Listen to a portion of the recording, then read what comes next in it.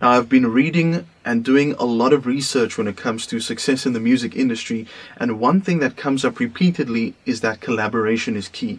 And I'm not just talking about artists, I'm talking about the people behind the scenes, the producers, the beat makers, the studio engineers. A lot of times when I have artists come to my studio, they're looking for a one-stop shop.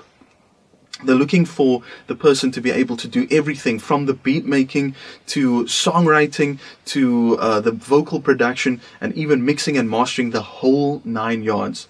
Now, there are very few people that I know that can do all of it very well. But with everyone else, there's always an area that they're not as strong when it comes to the music production process. And in that case, I'm encouraging artists, please don't look for a one-stop shop.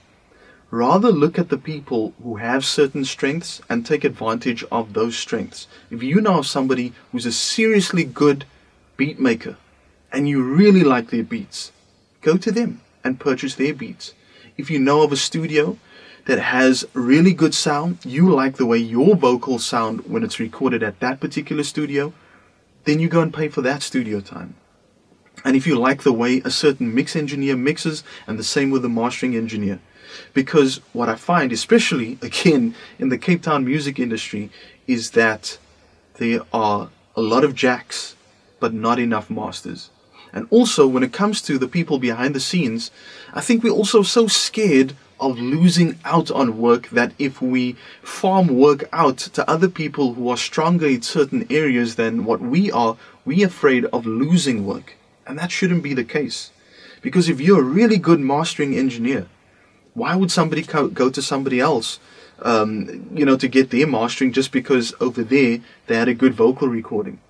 They should still be coming to you to do your mastering.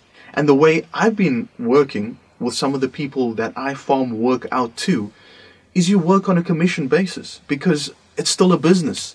It's not favors that you're granting to people.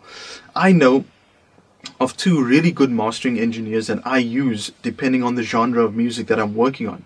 So I would give them the mastering work, and in turn for the work that I give them, they pay me a commission, and vice versa. They know that I have certain strengths that's better than theirs in certain areas, so they would give me that work and I would pay them a commission. That's just how it works. That's business.